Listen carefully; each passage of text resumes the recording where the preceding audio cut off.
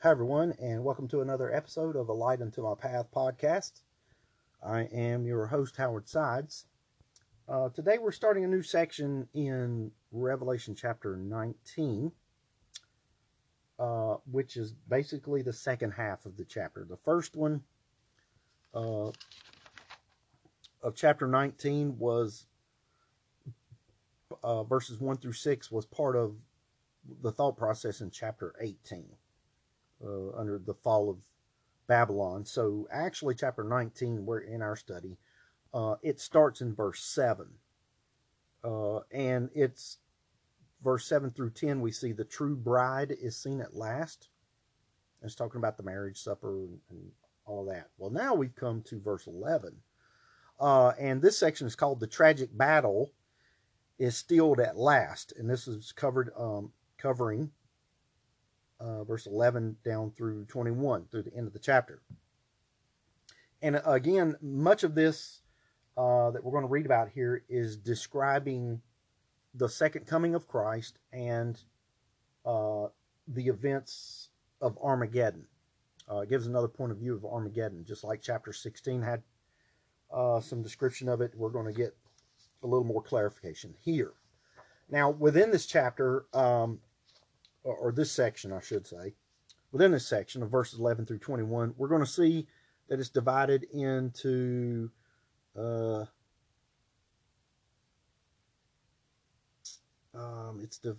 two parts, and I can't remember what the second part. I have part of the notes, and I kind of skipped right over them. I sure did. I can't remember what it was. The Lord's coming is described in verses 11 through 16. I know that. The Lord's coming is described. And where I get to the next point, I can't remember what it is. I guess I'll have to tell you when I get there. Okay, so we're not going to get that far anyway. But within this section, the Lord's coming is described. We're going to see several things. First of all, we'll see the appearance of Heaven's King, the apparel of Heaven's King, the armies accompanying Heaven's King, the annihilation by Heaven's King, the authority of Heaven's King. So that's the breakdown of what's going to be covered here in this section, which is all about the second coming. And then verse 17 gets into more events as it unfolds of the Battle of Armageddon. Oh, okay. I got it. I see it now. All right. The Lord's coming described verses 11 through 16. And then the Lord's conquest described in 17 through 21. See, that's why I write in my Bible, because I can't keep up with these notes. That's why. All right, so let's get to it. And we're starting a new section, so I'm going to read this first portion of this thought, verse 11 through 16, so you kind of get an idea of what we're talking about. We'll never get all this covered for sure, but at least you know what we're talking about. All right, so verse 11. And I saw heaven opened, and behold, a white horse, and he that sat upon him was called Faithful and True, and in righteousness he doth judge and make war. His eyes were as a flame of fire, and on his head were many crowns, and he had a name written that no man knew but he himself. And he was clothed with a vesture dipped in blood, and his name is called the Word of God. And the armies which were in heaven followed him upon white horses, clothed in fine linen, white and clean. And out of his mouth goeth a sharp sword, that with it he should smite the nations, and he should rule them with a rod of iron. And he treadeth the winepress of the fierceness and wrath of Almighty God. And he hath on his vesture and on his thigh a name written, King of Kings and Lord of Lords. Okay, so this is what John sees in the second coming of God, or Christ. And so we're going to describe and go into detail what he's actually seeing there a little bit. Okay, all right, the first phrase, in the appearance of Heaven's King, we'll talk about that. That's covered in verse 11, in the first two parts of verse 11, okay? First two parts of verse 11. We'll talk about it. The first part here, it says, "And I saw heaven opened." Now, the remaining part of this chapter gives us a more detailed description of events that take place with the pouring out of the sixth and the seventh vials, especially the event commonly known as, quote unquote, the Battle of Armageddon. Now, chapter 16 only tells us that the armies were gathered there, while chapter 19 gives a little more detail. Now, in Revelation, John has witnessed three things opened in heaven. In chapter 4, verse 1, we see, "After this I looked, and behold, a door opened in heaven." In chapter 11 and verse 19, we see, "And the temple of God was opened in heaven." Now, here in this section, it tells us simply that heaven is opened. And it kind of gives you the idea that it's like this rolling back of some major curtains or something, you know. It's a big opening. Now, Charles John Ellicott points out in his commentary that John sees heaven as opened, open ed, not opening, open ing, as he did in chapter 4 and verse 1. A door opened in heaven. Now, here it's heaven opened. Now, this tells us that the events have already started. In other words, John's reacting to what he hears before he actually sees what's happening.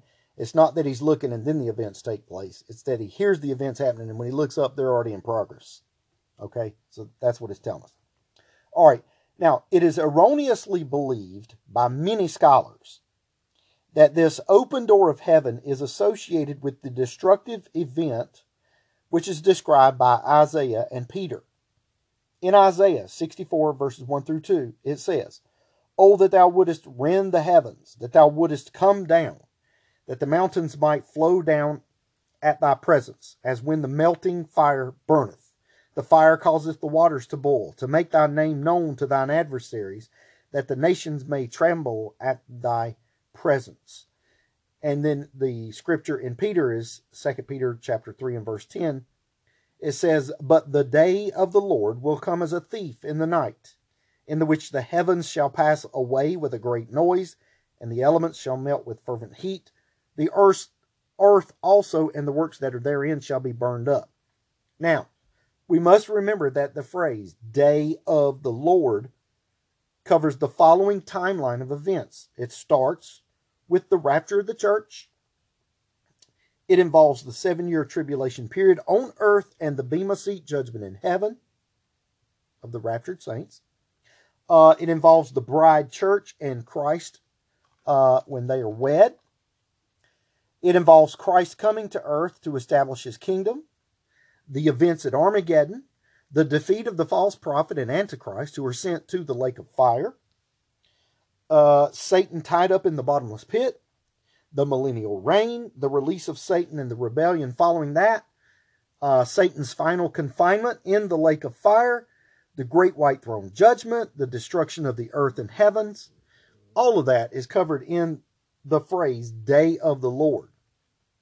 Now, note that there are generally 4 views of the rapture of the church. There is the partial rapture, which states that only those true believers who are watching and waiting will be taken, while the rest must endure the tribulation. The second view is mid-tribulation. This is the thought that the church will be raptured out between the tribulation, in other words, the first 3.5 years, and the great tribulation, the last 3.5 years. Now, the rapture of the 2 witnesses in chapter 11 is symbolic of this event, as they quote.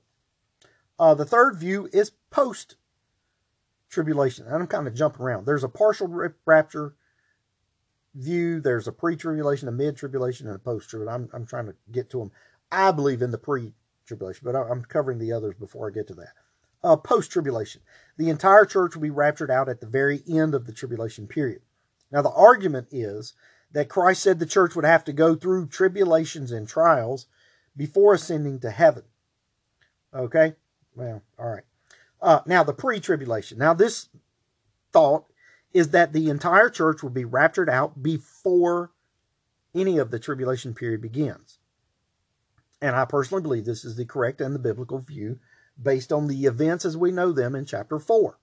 And I know many people argue, well, the word rapture is never even used in the Bible. Well, you know what? There's many words not used in the Bible. How about Trinity? That's nowhere to be found in the Bible. But yet, if you believe in God, and you believe in the Son, and you believe in the Holy Spirit, and they are three in one, you believe in the Trinity.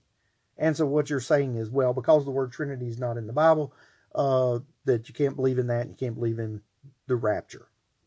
It's hogwash. The thought is there. The idea and the concept is there. So just because a word's not in the Bible doesn't mean it's not true. What about car?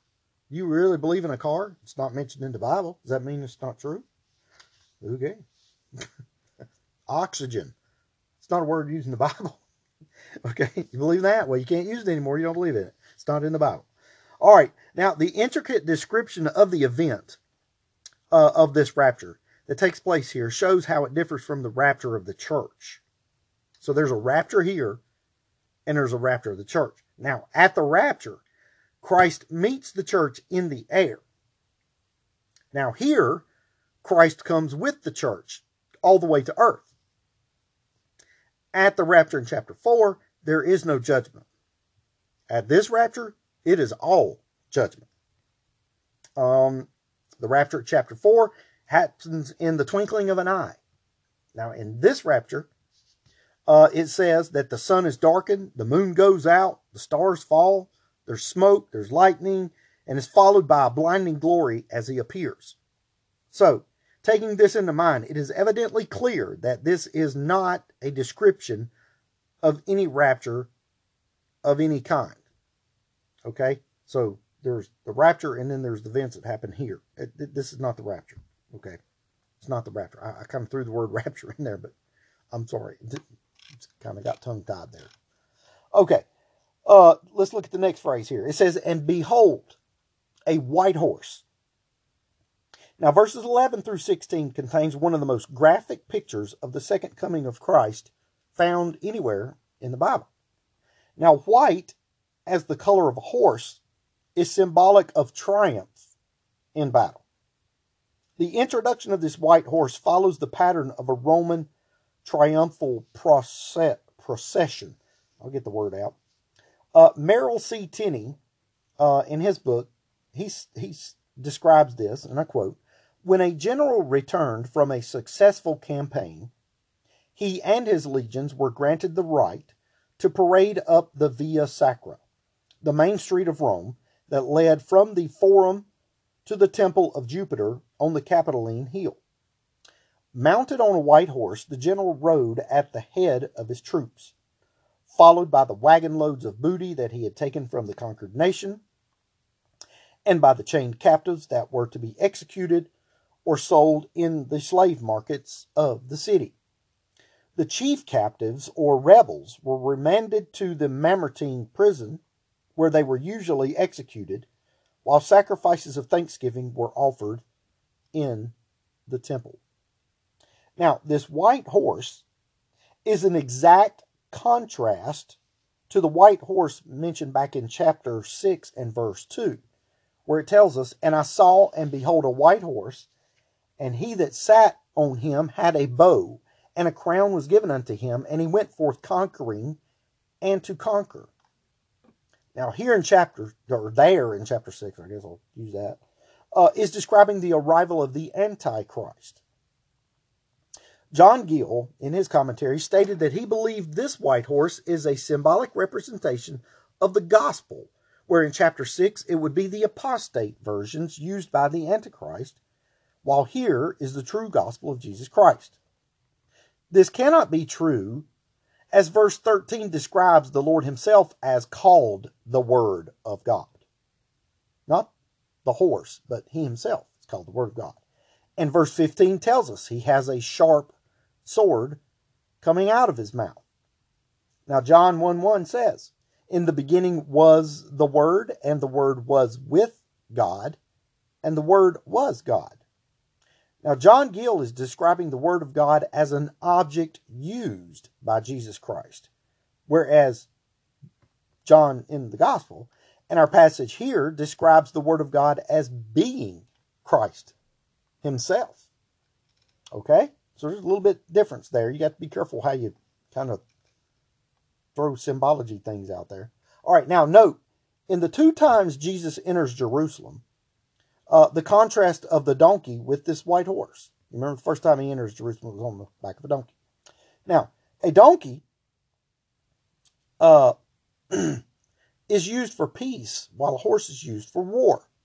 Jesus came meekly and lowly upon his first arrival into Jerusalem, but not so this time, as he arrives with the sword in his mouth. A little bit different picture there. Now, while the white horse was usually reserved for the parades after the fact, here Christ arrives on the scene with the symbology that the war was already over. And with Christ riding this white horse, the symbology is that of his justice and holiness, and also victory and triumph. Okay? All right, so that's our first thought there. Let's look at the second one here. The apparel of heaven's king. The first part was the appearance. Now let's look at the apparel. And this is the rest of verse 11 down through verse 13. And I'm not going to repeat the phrase as it's all, we just read it. So we're just going to try and get through as many notes as we can. How about that? All right, next phrase here in verse 11. It says, and he that sat upon him was called faithful and true. Now here John is not calling him by his name, but rather by his attributes. So let's look at him and see what he's trying to tell us. First of all, there's faithful. And this in the Greek is the word pistos. Pistos. And it means object trustworthy. Absolutely to be trusted. And then there's the word true. And that in the Greek is the word alethenos. Alethenos. It means truthful.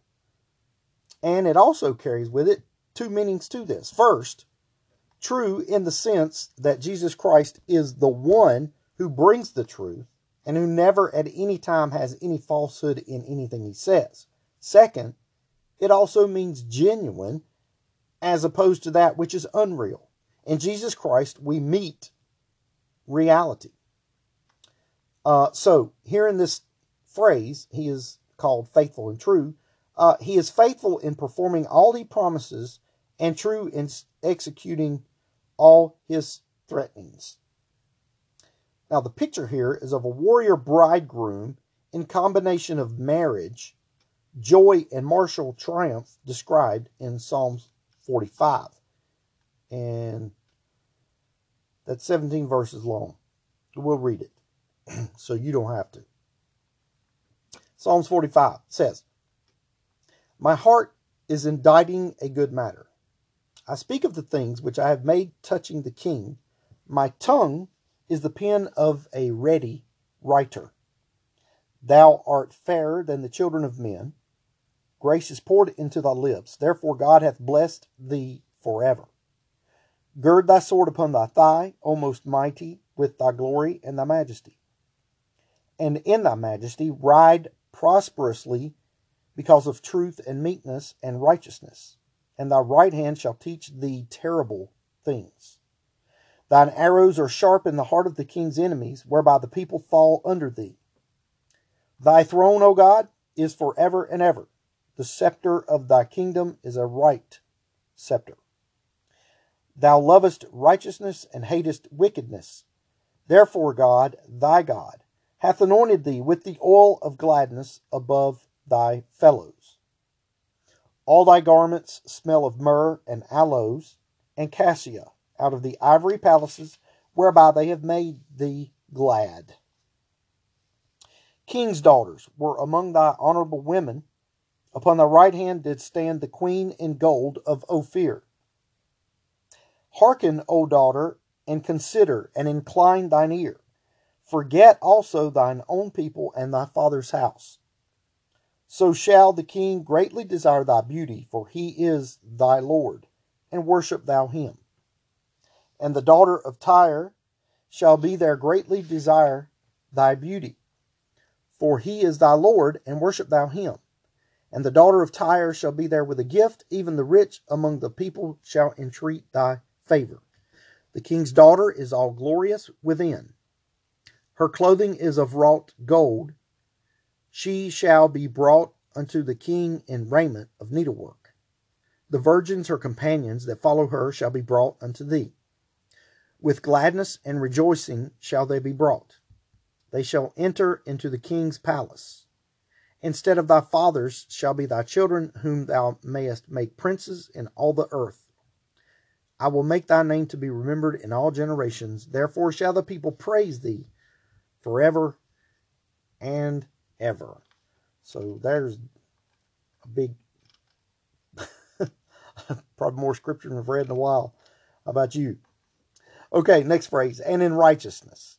In righteousness. Now this phrase bears witness to the correct statement above, that faithful and true are characteristics of Jesus Christ.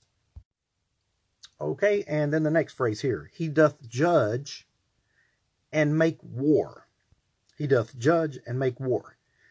Now within this little 6-word phrase, we are given a great revelation of what is specifically taking place at this very moment. This is not a description of the final judgment at the great white throne, because we are told in Revelation 20, verses 11 through 15, that there will be no fight, no war, no excuse. What is taking place here is the fulfillment of God's promise when the martyred saints asked and received their answer in Revelation chapter 6, verses 10 through 11. And they said, How long, O Lord, holy and true, dost thou not judge and avenge our blood on them that dwell on the earth? And white robes were given unto every one of them, and it was said unto them that they should rest yet for a little season, until their fellow servants also and their brethren that should be killed as they were should be fulfilled. So, the point we're at here is where this little season is over. This is the point where Christ sets out to avenge that blood of those who were killed and martyred for their testimony. Note the sequence of order here. Now, in chapter 18, we have the overthrow of the harlot. Here in chapter 19, we have the overthrow of the beast, the Antichrist, as well as the false prophet. And then following in chapter 20, we will see the overthrow of Satan himself. James Burton Kaufman, in his commentary, he said, and I quote, These three, the dragon, which is Satan, the sea beast, which is the Antichrist, and the harlot, are the three great enemies of Christianity depicted in Revelation. Their destruction in these 3 chapters occurs in exactly the reverse order of their appearance in the prophecy, beginning in Revelation 12:1. And despite their overthrow being related in separate chapters and separate recapitulations, what a word, recapitulations, all 3 go down together. They are all 3 destroyed simultaneously in the final judgment, and should or shall continue alive and active until the very last day of time. So, I even thought this before I even wrote it. And so I'm asking you, the question is, why doesn't Christ just drop the hammer? I mean, really, just end it all instead of having to deal with Edom, then the Assyrian, and the Northern Coalition, then the gathered armies at Armageddon, and then after the millennial reign, he has to deal with Satan and the rebellion for the final time. You know, in fact, most people actually think Revelation is about God swooping down at Armageddon and doing all of this at one time. But the Bible, especially the Old Testament, records a very specific order of events that takes place in his second coming, or what's called his advent. Now, each and every one of the specific parts of judgment has a reason. But more specifically, it has a righteous result as well. Now, first off, we read that he destroys Edom. And I'm not going to even take the time to read all this because it's just such a large amount of scripture to read that it'd take all of our time. But we'll note that, first of all, he destroys Edom. And if you want to read it later, it's in Isaiah chapter 34 that it discusses this in detail. Now, Edom, why does he deal with Edom first? Edom was the enemy of Old Testament Israel. Now here, I mean, if you want to find a real battle of Armageddon, this is the real battle of Armageddon right here. When you read that in Isaiah 34, yeah, that's the real battle. Okay, second, he deals with the Assyrian. Well, he doesn't deal with him, he destroys him. He destroys the Assyrian, or by the name of Gog, and his armies from the north. The armies from the north. This is covered in Ezekiel chapters 38 and 39. Now, this is the enemy of present day Israel. So you've got Edom, who was the enemy of Old Testament Israel. Now we have the Assyrian, or the Gog, and the army from the north, who's the enemy of present day Israel. Now, third, in the location of Armageddon, not the battle of Armageddon, notice I said that, the location of Armageddon, it says that Jesus takes the beast and the false prophet. If you read Revelation 19 verse 20 there at the beginning, it says, and the beast was taken, and with him the false prophet. It's like Christ just snatches them up by the collar, and their feet are still running, but they ain't touching no ground. That's kind of what you get the picture of. Going back to what we were talking about, this thought here. The location of Armageddon. Jesus takes the beast and the false prophet and throws them in the lake of fire. Then he destroys the beast's gathered army of the world. That's talked about in Revelation 14, Revelation 16, and Revelation 19. Now this is the enemy of the church. So again, running down the list. Edom, the enemy of Old Testament Israel. The Assyrian, the Gog, Gog, and his armies from the north. This is the enemy of present day Israel. Third, the beast and the false prophet. This is the enemy of the church. And then finally, fourth, he defeats Satan and casts him into the lake of fire in Revelation chapter 20. This is the enemy of Christ himself. So that's why all this takes place. Now you may ask how the Lord will be able to judge and make war. The three reasons. One is because he is the who. Who is the faithful and true. The how is the righteousness. And the what is the judge and make war. So he is the who, the how, and the what. He's got all the reasons covered. Now, Charles John Ellicott, in his commentary, he said, and I quote, "The book of Revelation has shown us war, conflict, confusion, the passions of men surging against one another and dashing like vain waves against God's immutable laws. The world history is written in blood. We blame men for these cruel and desolating wars. But another question rises imperiously. Why does an all-good ruler allow these heartbreaking scenes? If earth's groans pain and trouble us, do they not grieve him? Where is he that he permits all this? The answer is, in righteousness he doth judge and make war." The worked out history of the world will make this plain. The righteousness of God is being revealed. All will see it one day. But now the just must live by faith in him who is faithful and true, and who preserves the gem of all divine life in the history of the world. End quote. Now, William Barclay, in his commentary on Revelation on this same section here, he says, and I quote, John finds his picture in the prophetic words of the Old Testament, where it is said of the chosen king of God, "But with righteousness shall he judge the poor, and reprove with equity for the meek of the earth, and he shall smite the earth with the rod of his mouth, and with the breath of his lips shall he slay the wicked." That's Isaiah 11:4. John's age knew all about the perversion of justice No one could expect justice from a capricious heathen tyrant. In Asia Minor, even the tribunal of the proconsul was subject to bribery and maladministration. Wars were matters of ambition and tyranny and oppression rather than of justice.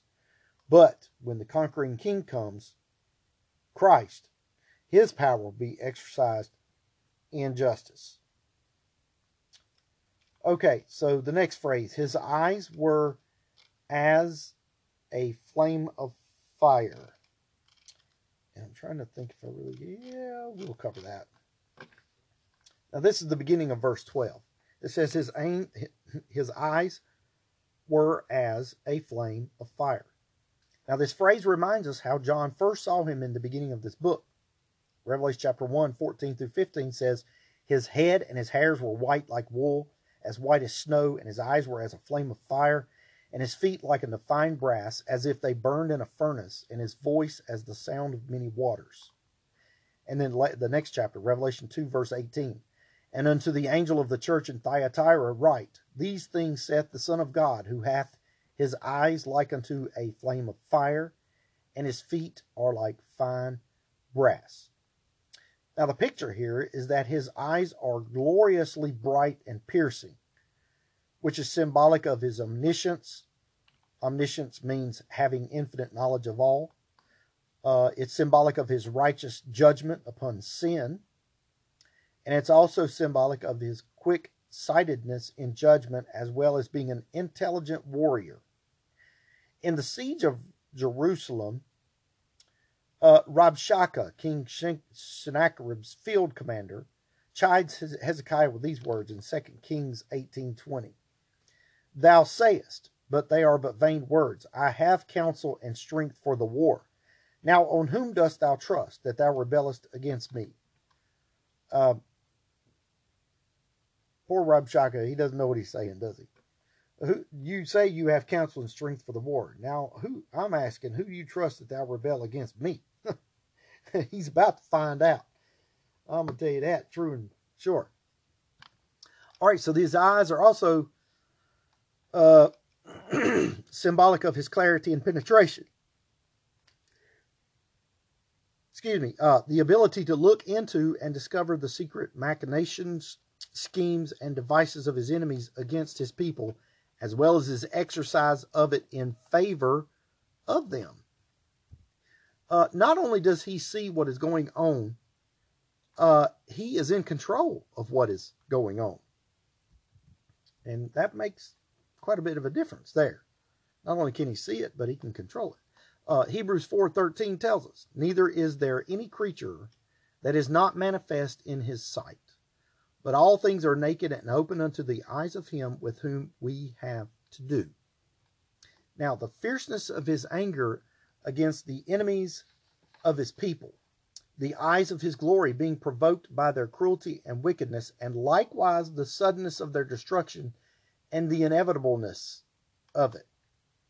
So we see where these eyes just have quite a bit going on here, don't they? All right, Robert Neighbor, in his commentary, he says, he knows all things. There is nothing hidden or covered to him with whom the world has to do. He can be faithful and true in his judgments as he wars because his eyes are as a flame of fire.